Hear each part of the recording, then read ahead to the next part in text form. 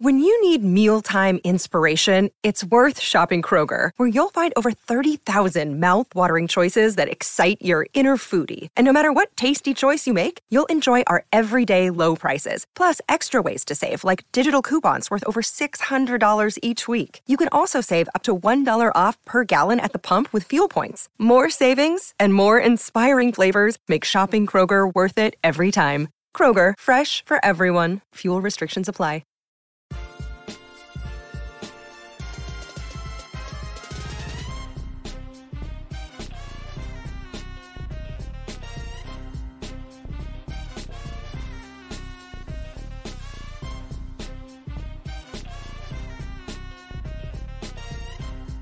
Hey, beloved, welcome to another chapter of the Book of Sean. It's good to see you. Thank you for tuning in. I have a show tonight that might just change your life. And if nothing else, it's going to change your perspective. It's going to change how you view the beauty and the limitations of every day of your life, because no day is promised. And every day that we wake up is a blessing because there's somebody who didn't get to do it. And my guest knows probably better than almost anyone the heartbreak and the pain that comes along with not being able to see someone you love another day. These are the difficult moments of life. But here's what I know. I know that sometimes death can teach you something about life that life can't even teach you. And it is this: that you better love the people in your life while you have them. And you better live the life you have with all your might while you have it. For the night cometh. And when the night season comes, none of us can do our work. I'm excited tonight to welcome someone who not only lost her parents, but tragically lost her son. And that's what makes Deborah's story so much different than the other stories that we've covered dealing with grief and loss, because here is a mother who had to bury her son, a parent who had to lay to rest her child, and that pain must be unspeakable. And so we are honored tonight that she would take the time to come and to sit down and talk to me, to us, and to let us sit at her feet as we listen to not just a broken heart, but a great soul. Welcome to the show tonight, Deborah Barnes. Hey, Deborah. Hi, Dr. Sean. See, I made you smile. That was my only point in life. I was determined to make you smile. Good. I'm so honored to have you. I'm so totally humbled by your presence here tonight, because your journey, your story is not just a tragic one, it's a sacred one. And I'm just looking forward to all that you bring. So do me a favor, take a deep breath. Inhale, go ahead. Inhale, all right, come on, now let it out, breathe. There you go. Let's do it one more time. Take a deep breath, come on, inhale. There you go. Exhale, breathe. All right. If at any moment in this conversation it gets a little tough, you just do that, okay? And breathing will bring you right back into the moment. It'll give you back your center and your balance. All right, so let's get started, because I don't want to run out of time. I know you lost your parents early on in life. And here's my question, because I'm imagining how I would be. When you lost your parents, when they passed away, were you more angry or depressed? I was probably angry, but I was so young, so I was angry when I lost them. Yeah. Describe, your reaction to just being a child who no longer has parents. Like, how did that anger grab you or manifest itself? I felt lost. For one, I just felt that I didn't have the guidance, and that part made me angry. But I then too used that as motivation, as a drive to make sure I finished school, make sure I didn't, have any hiccups along the way, because I was only 14. So I use that as a driving force. I channel that anger into motivation. Which, by the way, is so rare because most of the time people get lost in the anger. They get lost in the grieving process and they're not able to channel what they feel into something productive. Now, did you do that on your own, or did someone sort of coach you into being able to handle? Because you were 14 years old. In a lot of respects, you were a child. Yes. Yeah. You know what? To be honest, we really didn't talk about grief that much. I really didn't know what it was, other than the anger at the time. I didn't know anger was a part of grief. That's something we really didn't discuss. Was the grief. I had my family that was there. They hovered around me and took care of me and took me in. So I would say my family, they were there for me. Did you ever feel out of place?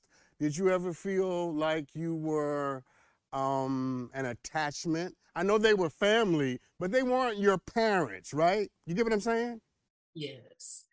There were times that I did. I didn't get a chance to experience some of the things that my other family members got to experience with my family. So I did feel alone at times because they were older and they had their own families, but it was just me, and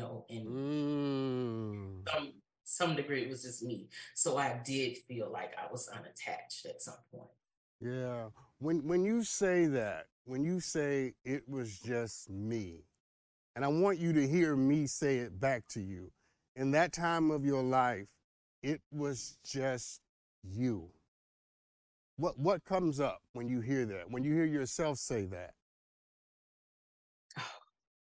There it is. That's it. That's freedom. Don't hold that.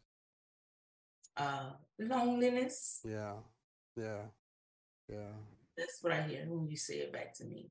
Yeah. Loneliness. Just loneliness. Yeah.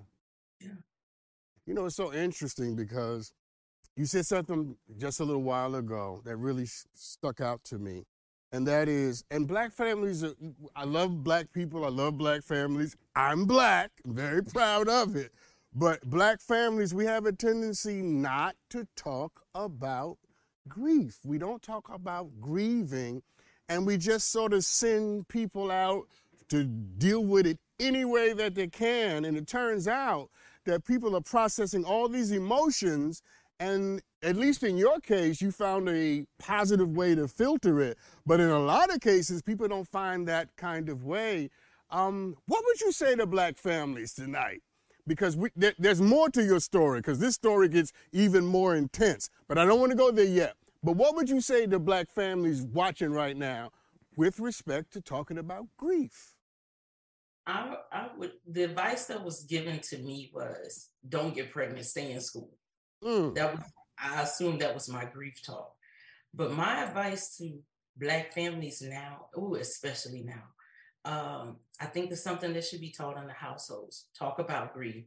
Talk about how the absence of that person impacts everyone in your household, whether it's the siblings, aunts, uncle, cousins, parents. It's going to affect everyone in that household. So that's something that you should talk about. Talk about if mom dies and the child is 15, 14, who do you want that child to reside with? Who would be the best person to care for that child? Those are the things that we need to talk about in black families when it comes to grief. Talk about how do you channel that anger? What do you do when you're feeling lonely? What do you do when you're feeling sad? And know what depression looks like. Know the signs and know what to do. You don't have the answer to everything. Yes. We go to God, but God does give us wisdom to seek wise counsel. And we need to know that in black families, it's okay to get help. It's okay to ask for help. And we have to do it because it goes back to what you just said. don't get pregnant, stay in school, and God is able are not the only three conversations we need to be having with each other. All right? I mean, yes, don't get pregnant. If you're a kid, stay in school, God is good. But we need to have more elaborate, sophisticated conversations with respect to loss and grieving. Let me ask you this. Assess your 14-year-old self, and let me ask you, do you think you handled it well when you were in that moment, that season, looking back at yourself and knowing all the things that other people didn't know? Do you think you handled it well? If I had to access my 14-year-old self, not as well as it could have been handled. So, what would you have done differently? I would have allowed myself to feel the emotions that I was feeling at the time and not hide them, because those problems became adult problems. They didn't go away. They just manifested when I became an adult. So I would have loved to speak or talk with someone to let me know, hey, this is okay. You're gonna feel this way and things like that. I wish I would have talked to people and been more open and honest instead of, hey, we don't cry, we don't do this. You know, they're gone. You move on smartly. You know. Yeah, I wish I would have allowed myself to feel some of those emotions and didn't think I had to take on the world by myself. My. Yeah. Yes, ma'am. Yes, ma'am. Listen, you know, I always say that buried feelings don't die. They fester, and then they take on a life of their own. But I got some good news for you today. You are doing, at whatever age you are now, you are doing now what you wished you had done when you were 14. Just by being here tonight, you're giving voice, you're giving assent, you're allowing your feelings and your emotions to flow. Like, already I can tell that, I know you want to keep comportment because you're a black woman, so dignity is important. I get it. But I see you letting, the feelings work through you. So the good news is you are doing now what you wish you had done when you were 14. But I want to ask you this, because I want to honor your parents. Tell me about them. What do you miss the most about them, your parents? Oh, gosh. With my mom, I can just remember her just always being there. The laughter. She's just the consoling. I definitely miss that. She was always had it together, even though she might not have had. She didn't show it to me, so I miss that. I miss the security. And my father, I was his baby girl. So I miss that. Anything I want, anything, just I could ask him anything. He had a heart of gold. So I miss that. Yeah. Listen, I got some more good news for you. You want to hear it? Of course. The good news is you still his baby girl. Yeah. Now, what was that? What did you just feel? Comfort. Yeah. Reassurance. Yeah. But it's true. You never stopped being his baby girl. And while you lost parents, you gained ancestors. And I'll say this. You ready for this? Because I didn't come to play. Okay. You ready? I would wager to think that every door that's opened up for you since the age of 14, every miracle that has manifested itself in your life, every time you were laying on the floor and did not think you could get back up, I would bet all the money in my pocket against all the money in your pocket that your mother and your father were advocating for you. I can believe that. Yeah. I can accept that. Yeah. It's a beautiful thing, because I don't see death as the end of life. I see death as a transition into another way of living. And here's what I know for sure, because I'm a parent and you are a parent. And we both know that we love our kids and not even death can stop it. Am I right about that? Absolutely. Absolutely right. See, I made her laugh twice. Twice I got a laugh out of her. This is my work, beloved. All right. Because I'm glad I got you to laugh, because we're going to change, subjects and move to what might be the more difficult aspect of this conversation. Because tragically, you lost your son to gun violence 2 years ago. When I come back, I'm going to ask you this question. How did you hear about the news? And then how did you respond? Yeah. So we'll deal with that right after this break. Don't go anywhere, okay? It's already been riveting, and it's about to be more so right after this. Welcome back, everybody. I'm talking to my sister, Deborah Barnes, tonight, and you would think that after losing her parents at 14, them passing away, that life would be kind, that life would give her generosity. But as all the grown folks watching right now know, that sometimes life ain't kind. Sometimes it denies us generosity. And Deborah, after losing her parents, now tragically loses her son to gun violence. Deborah, welcome back. And I promised to ask you this question because I'm fascinated often with the answer. So how did you hear the news about your son, and how did you respond to the news in the moment? I received a phone call because he was living in another state, Florida, at the time, and I was in Texas. And I received a phone call. When I got the phone call, it was like mother's intuition kicked in. I just knew something was wrong, but not to that magnitude. And when I got the news, I was like, no, this can't be. It can't be. It's not right. And I went into a shock for a moment.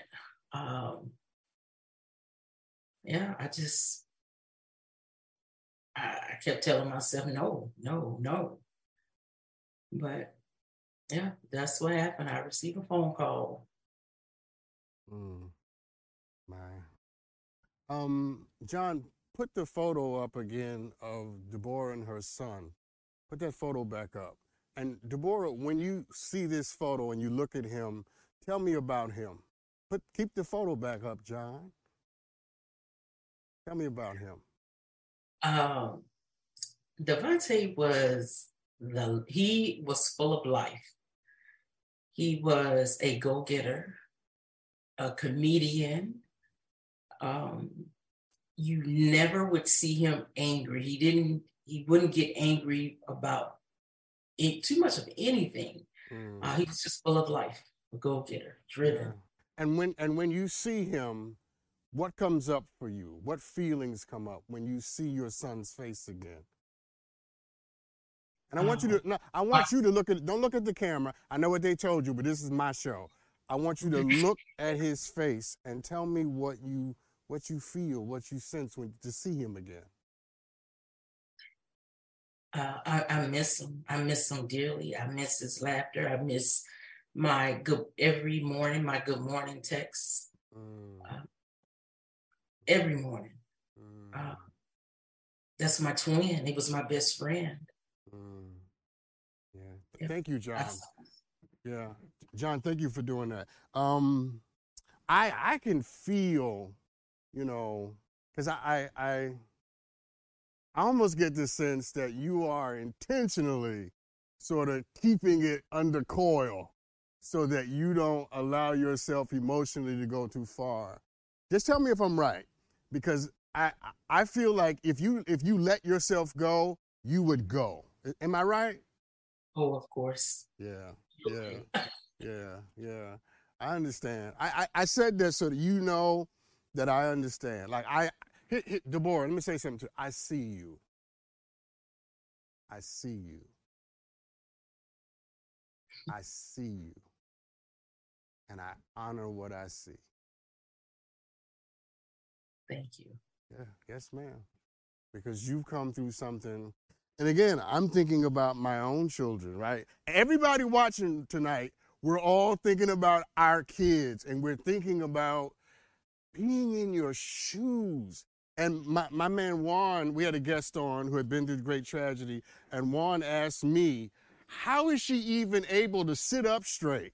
That's my question for you. After all that you've been through, like, how are you able to put makeup on and make your colors match? And how are you doing this?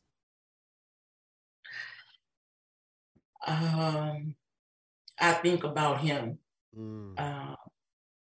I think about, I hear him saying, Mom, you got this. You got this. You can do this. He was my hero, just like I was his hero. And the grace of God, I'll be honest.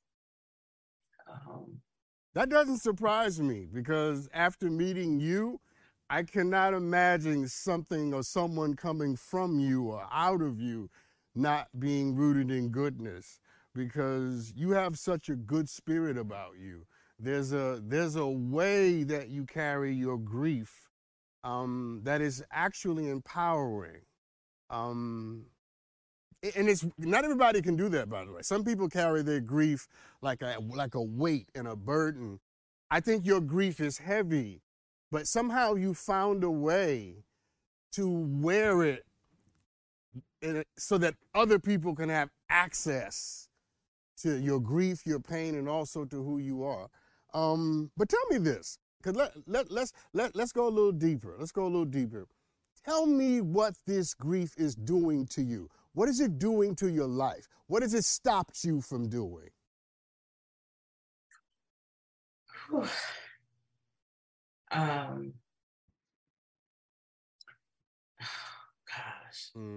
That's it. That's it. No, that's where the freedom is. Let it come up. Let it come up.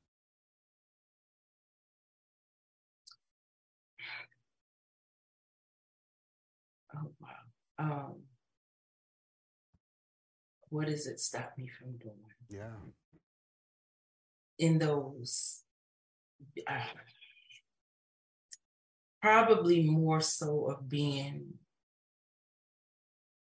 who I wanted to be or thought I was gonna be at this point in my life, because as a result of this, the grief, my life has taken on a different life of its own, if you will. So being me, I don't, just being me and where I thought I would be and where I probably wanted to be. And I'm not. My life has taken on a different life of its own. And how does that make you feel, that you're not what you thought you would be at this stage? A part of me, sometimes I go through the grief phases. I get angry at times, and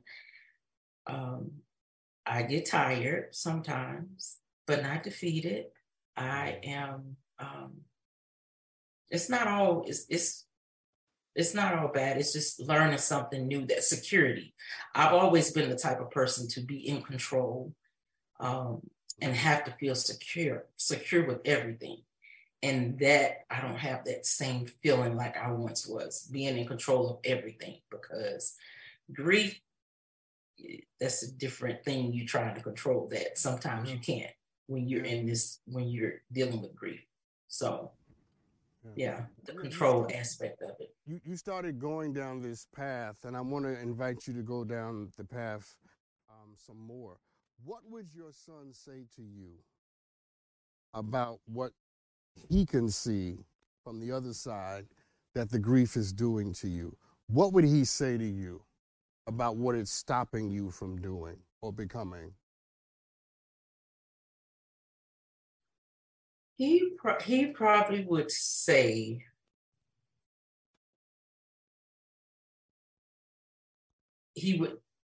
I'm proud of you. No matter what you decide, I still love you.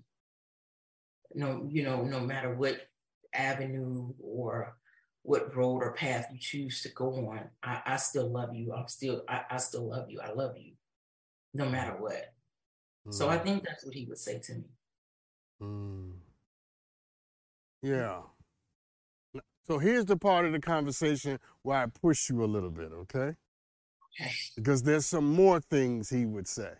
He would absolutely be proud of you and absolutely proud of the fact that you've continued to live and that you didn't give up. But he would also say to you, I want you to have life more abundantly. I want you to fulfill your dreams because your dreams are now my dreams. You follow me? The roles have reversed. Where once you lived your life through watching him, now he gets to experience life through watching you and what you achieve and what you accomplish. And he would say to you, Mama, I know you love me and I know you're sad, but we got some more to do. We got some more building to do. Huh? We got some greatness to get to. And he would say, Mama, just being sad, that's not enough. You've honored me with your sadness. You've honored me with your tears. Now honor me with your greatness. Give me that. And if he said that to you, what would you say? I'm doing it every day. I will be your voice until I leave the face of this earth. And that's literally true because you wrote a book, right? Yes, I did. Yeah. I want to get this in before I go. Talk to me about this book that you wrote. I wrote a book. It's called A Mother's Loss, A Journey Through Grief and Healing. And I wanted to, I journal and I wanted to help other mothers that may have been suffering and dealing with grief and silence. Some of the things that you're embarrassed to talk about, you don't talk about. You don't know if it's okay. You don't know if you're going crazy or if you're feeling some type of way, if it's okay. So I didn't want any other mothers to go through that alone, So I wanted to write that book in honor of my son. His life wasn't in vain, and to help other mothers that are grieving. Absolutely. Say the name of the book again. A Mother's Loss, A Journey Through Grief and Healing. Okay, yeah. I'm glad you wrote it, and I'm glad that you are in the same way you did when you were 14, channeling the pain into something productive and powerful that will not only bless you but bless other people. I want to leave you with this. What's your best advice for parents who have lost a child, either the way you lost yours or by some other means or fashion? My advice would be the pain doesn't go away. It does dull over time. Trust the process and just know that you're not alone on this journey. I stand as, like Maya Angelou said, I stand as one, I come as one, but it's 10,000. I stand as 10,000. So You're not alone on this journey. Just trust the process. Yeah. No, thank you for that. I'm so glad you stopped by. And I know tonight that you have helped so many people and allowed so many of us to sort of sit in proximity to your pain. And you did an amazing job tonight telling your story and really sharing your son. Because what you're doing now is you're sharing your son with the world. And it's such an important and powerful thing. I wish you greatness. I wish you love. I wish you the power and the peace that passeth all understandings. I wish that you will walk in high places. I wish and pray that your enemies have to take your name out of their mouths rather. I pray that doors open for you that no man can close. And I pray that even the people who don't like you are going to have to bless you. I pray that people who don't know you are going to have to speak your son's name and make mention of how honorable both of you are. That's my prayer for you. Thank you. I receive it. Amen. Amen. Amen. Thank you, Dr. Sean. My pleasure, my pleasure. Deborah Barnes, people. Yeah. Beautiful smile, right? Look at that. We'll be back with an aha moment that I got from this conversation. We're going to do some Ask Dr. Sean, and I'm going to show you some things that don't make sense. We'll be right back. And now for an aha moment. Play the bumper, Hailey. So, very powerful conversation, right? I mean, can you imagine having to bury your child, losing your son to gun violence? You know, a young man being struck down in the prime of life. You see, one of the things I noticed from this conversation was how much two sides of her were conflicting with each other. On the one hand, she was authentic and vulnerable and present. But on the other hand, you could tell she's just holding it together as she tells this story. And the aha moment is, a lot of us have to do that.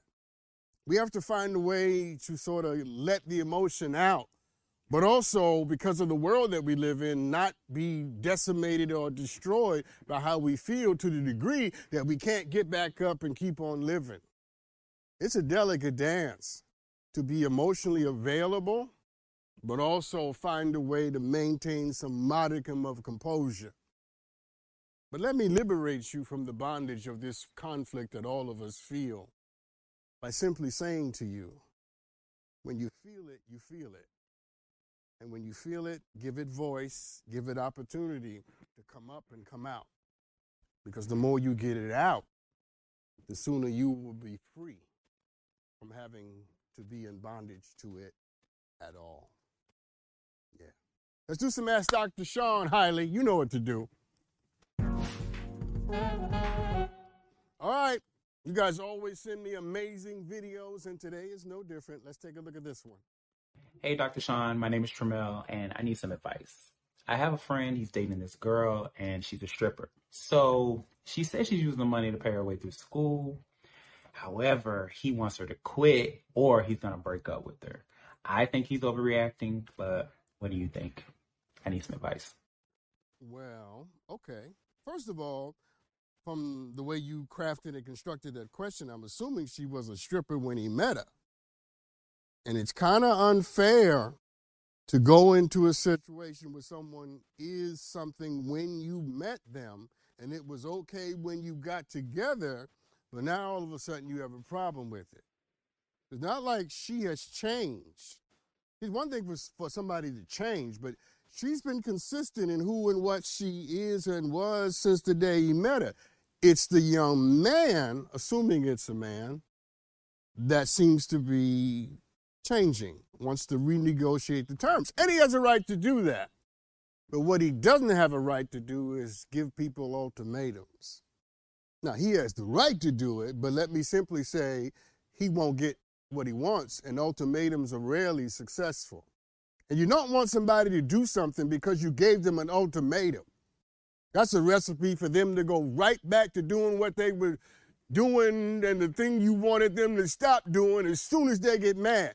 You want people to change because that's what they want to do. Not because you backed them into a corner and said, I'm going to leave you if you don't conform to what I want. That's not the way to do it. What you want to do is say to someone, I know this is how we started, and I know this is what you were doing when we started, but when we started, I didn't love you like this. My heart wasn't as connected to you as it is right now. And let me explain to you how I feel about you. And let me explain to you what I'm afraid of. Now, if it's rooted in those two things, then that's a legitimate conversation. But if it's rooted in the fact that she's a stripper is making you look bad, well then, you need to find somebody, or your friend needs to find someone else to date. Because that's about ego. Not about love, not about genuine commitment. And no matter if she's a stripper or not, she still deserves that. And, yeah. Anyway, someone emailed me this question. My cousin told me and my parents that he wanted to open a restaurant, and he asked us to loan him the money. I just found out that he used the money instead to open a strip club. My parents and I would never invest in that type of business. How do I ask them to return our money? We got a strip club theme going on today. We got people stripping and people opening up strip clubs. Well, listen, this isn't complicated. Now, someone in the booth said, I don't remember which one said it, that I should ask you, does your cousin serve food at the strip club? Because technically, if there's food being served, you could say it's a restaurant. But seriously, it's not that complicated. When someone has done something under false pretenses and you have invested something precious to you into what they lied about, you have every right to find the courage to ask them for what you want. And what you want is your money back. So ask for it. You got to make a decision. Are you more concerned about peace and tranquility and, domestic, getting along? Or are you concerned about getting your money back? Because you may not be able to have both. You may have to say something hard and difficult, but in the end, get your money back. How about you do this? How about you say exactly what happened? You told me this. I found out that. Subsequently, we're going to need our money back because we don't support what you're doing. We support you, but we don't want to be investors in a strip club, and we have that right. You should have told us from the beginning what it was, and since you didn't, we'd like our money back.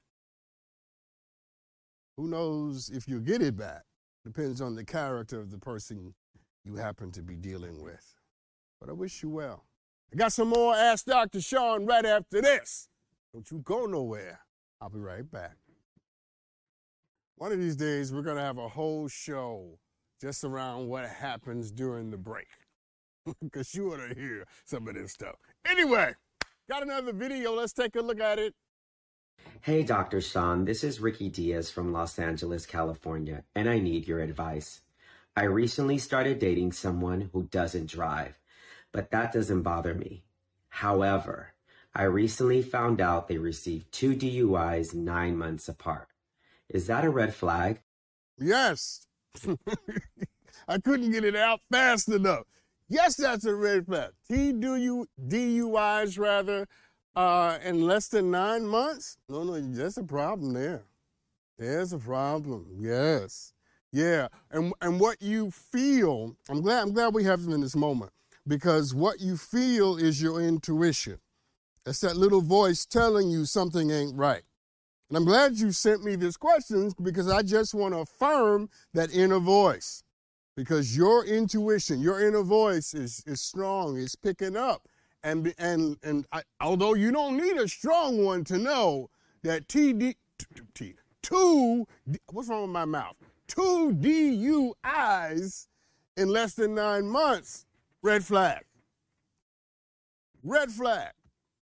I mean, maybe once, but 2 with 9 months? No, somebody likes to drink too much. And somebody hasn't figured out that when you drink, you probably shouldn't drive, right? You probably shouldn't drive. No driving when you're drunk, people. So listen, I would really slow down on this relationship. It's up to you to decide how much you want to continue to be involved. And I'm always hopeful that people can improve and get better and learn from their mistakes. But slow down and don't act like you don't see something that you're actually looking at, okay? And I would have a conversation with them. What's up with that? How do you get 2 of these in less than 9 months? What's the story? Right? And if they sort of play it off or pass it off or, then you're dealing with someone who is, they're not ready. But if you ask them the question and they say, look, man, terrible moment in my life, and they really give you a narrative to help you understand what they were going through, who they were, with some connotation about what they're hoping to be and how they're different, then you still slow down, but you might give them a hearing. See, it's going to tell you a lot about their character beyond the DUIs by how they respond to someone asking them questions about the parts of their past that they're not necessarily happy about and might be ashamed of.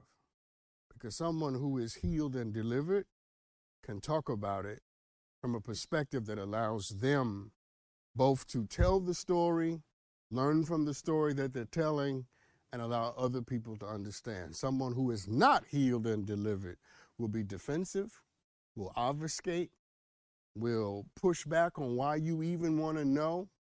And if you get any of that, it's an even bigger red flag than the one you asked me about. All right. Someone DM'd me this question. My daughter's father recently converted to Islam and wants her to convert as well. He says he will file for full custody if I don't allow this to happen. How can I find a good compromise? Ooh, that's a tough one. All right, let me deal with it. So, when people turn to religion, they often become zealots, so much so that they want everybody in their immediate circle to sort of reflect the religious values that they've taken on.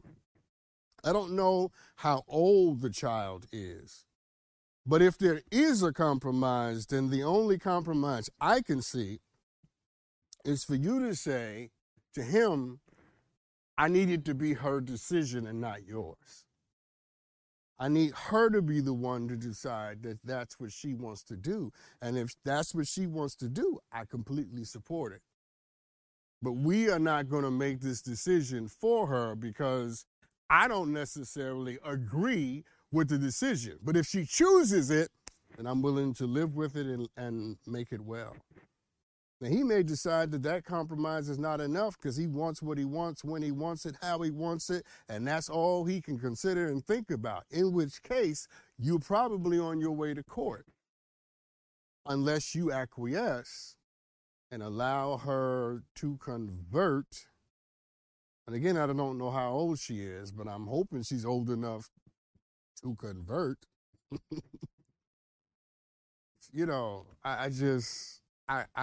Parenting is not easy. Believe me, I know.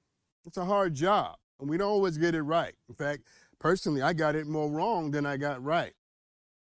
But I at least try to allow my sons to make their own mistakes, make their own decisions, think their own thoughts, have their own religious makeup. And I was a minister.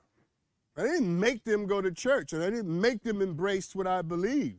I introduced them to what I believe and taught them what I believe, and I also introduced them to other religions.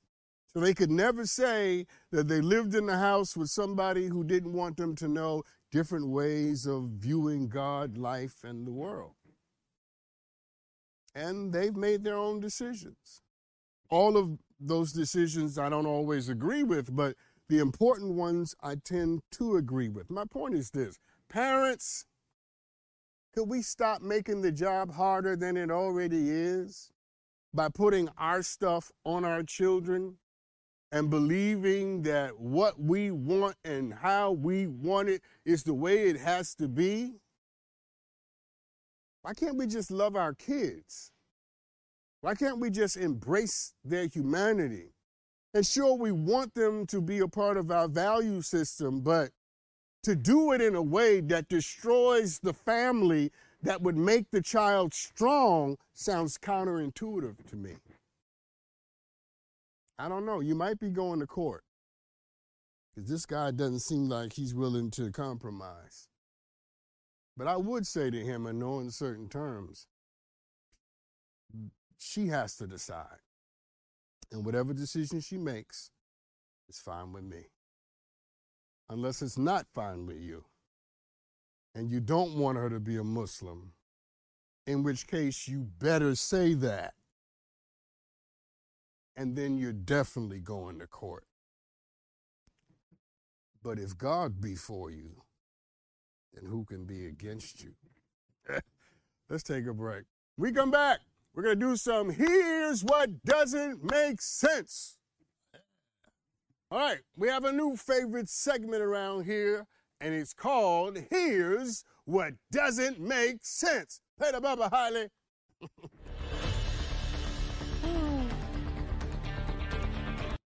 I like the music on that. Like, who came up with that? Anyway, so we have a video that I'm about to show you of a TikTok influencer who is facing charges for hitting a golf ball into the Grand Canyon. Take a look at this video.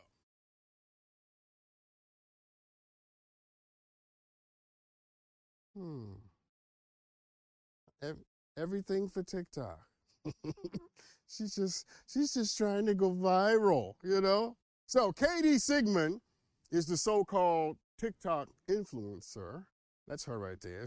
And she's now facing charges for hitting a golf ball out into the middle of the Grand Canyon. And we just saw it on video, so Katie can't deny it. She's facing charges because apparently she had no regard and no consideration for who and what that golf ball might hit when it got to the bottom of the middle of the Grand Canyon. Human beings, wildlife. Persons could have been walking down there, and here comes a golf ball that Katie hit out into the middle. Could have had a deer or a wombat. Are there wombats in the Grand Canyon? I don't know. Buffalo? I don't know what's out there. But it could have got hit in the head because Katie wanted to go viral. You see, in fact, this stunt was so ridiculous that the National Park Service posted a message saying, quote, they literally posted this, quote, "Do we really need to warn people not to hit golf balls into the Grand Canyon?" Unquote. You know it's bad when the National Park Service has to throw shade and say, do we really need to tell y'all that this is not a good idea? Not to mention the fact that throwing items over into the Grand Canyon, whether you hit them or throw them, is prohibited. And they might severely injure someone, let alone take somebody's life. Because you do know that a golf ball dropping out the sky from 400 feet in the air, I don't know how, I just came up with that number, that could kill somebody, put somebody's eye out. But Katie, she didn't give a damn about none of that. It's all about TikTok. Now, Miss Sigmund faces up to 6 months in jail and $1,000, my mouth, it's not working, in fines. But here's the part that doesn't make sense, and I gotta hurry. This woman couldn't figure out on her own that you shouldn't hit golf balls into the middle of the ground. I mean, somebody had to tell her this. She couldn't come up with enough wherewithal and consideration for other people's lives and well-being to think and to know that this was not a good idea. Somebody literally went with her and supported her in the stupidity. See, I don't just blame Katie, although she deserves a lot of blame. I blame the other person in that video for not stopping Katie. You gotta have better friends in your life than that. So anyway, does TikTok really mean that much to y'all that y'all will do anything to be popular on it? Some of y'all are so thirsty for attention that you will settle for the cheapest form of fame you can possibly get, and that is being ridiculous in public. From licking toilets to hitting balls into the Grand Canyon. Thank you, TikTok. How about y'all put your phones down and go have a date? Anyway, real quick, let's do this one. Kathy Griffin has been suspended from Twitter for impersonating the owner, Elon Musk. The comedian's Twitter account was suspended the same day she changed her page's title to Elon Musk and mocked the new CEO and owner of the company. apparently Elon Musk went on to say that Kathy Griffin's account was suspended for impersonating someone else and not for the content. But if you believe that, I got a bridge in Brooklyn that I can't wait to sell you. Because if you think Elon Musk just suspended the account because she was impersonating somebody and he wasn't mad at the fact that she was mocking him, then you the fool. Silly rabbit. Elon Musk believes in free speech so as long as it ain't about him. And you know Elon Musk is going to charge people to have the blue check, which I'm not paying for. Because I'm not giving Twitter via Elon Musk or Elon Musk via Twitter a dime of my money. Now, I might buy a Tesla, but I'm not paying for no check. Twitter's a cesspool. And that's my story, and I'm sticking to it. Anyway, shout out to the Democrats for having a good night last night, all right? And shout out to my guest tonight, Deborah, for being a part of this amazing conversation. I want you to live. I want you to have joy. I want you to love the people in your life while you have them, because you may not have them always. And if this should be our last night, if tonight was the last night that you could see your husband, wife, son, daughter, cousin, whomever, what would you say to them? What would you want the last word out of your mouth to be into their life and into their spirit if tomorrow be no more? Whatever that is, that's what you need to say as soon as this show is over. Give it to people now, because tomorrow is up in the air. I wish all of you a wonderful rest of the evening, and I do pray that you will have an amazing rest of your week. Be amazing, beloved, and be good to each other, because love abides. I love you. I will see you soon. You know? How about we do this again, Juan? Let's do it again. Not right now, though. I'll be back. Later.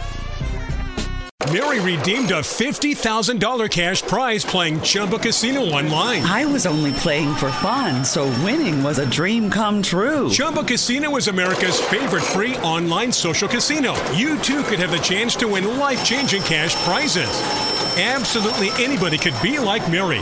Be like Mary. Log on to ChumbaCasino.com and play for free now. No purchase necessary. Void where prohibited by law. 18+ terms and conditions apply. See website for details. The voice in the preceding commercial was not the actual voice of the winner.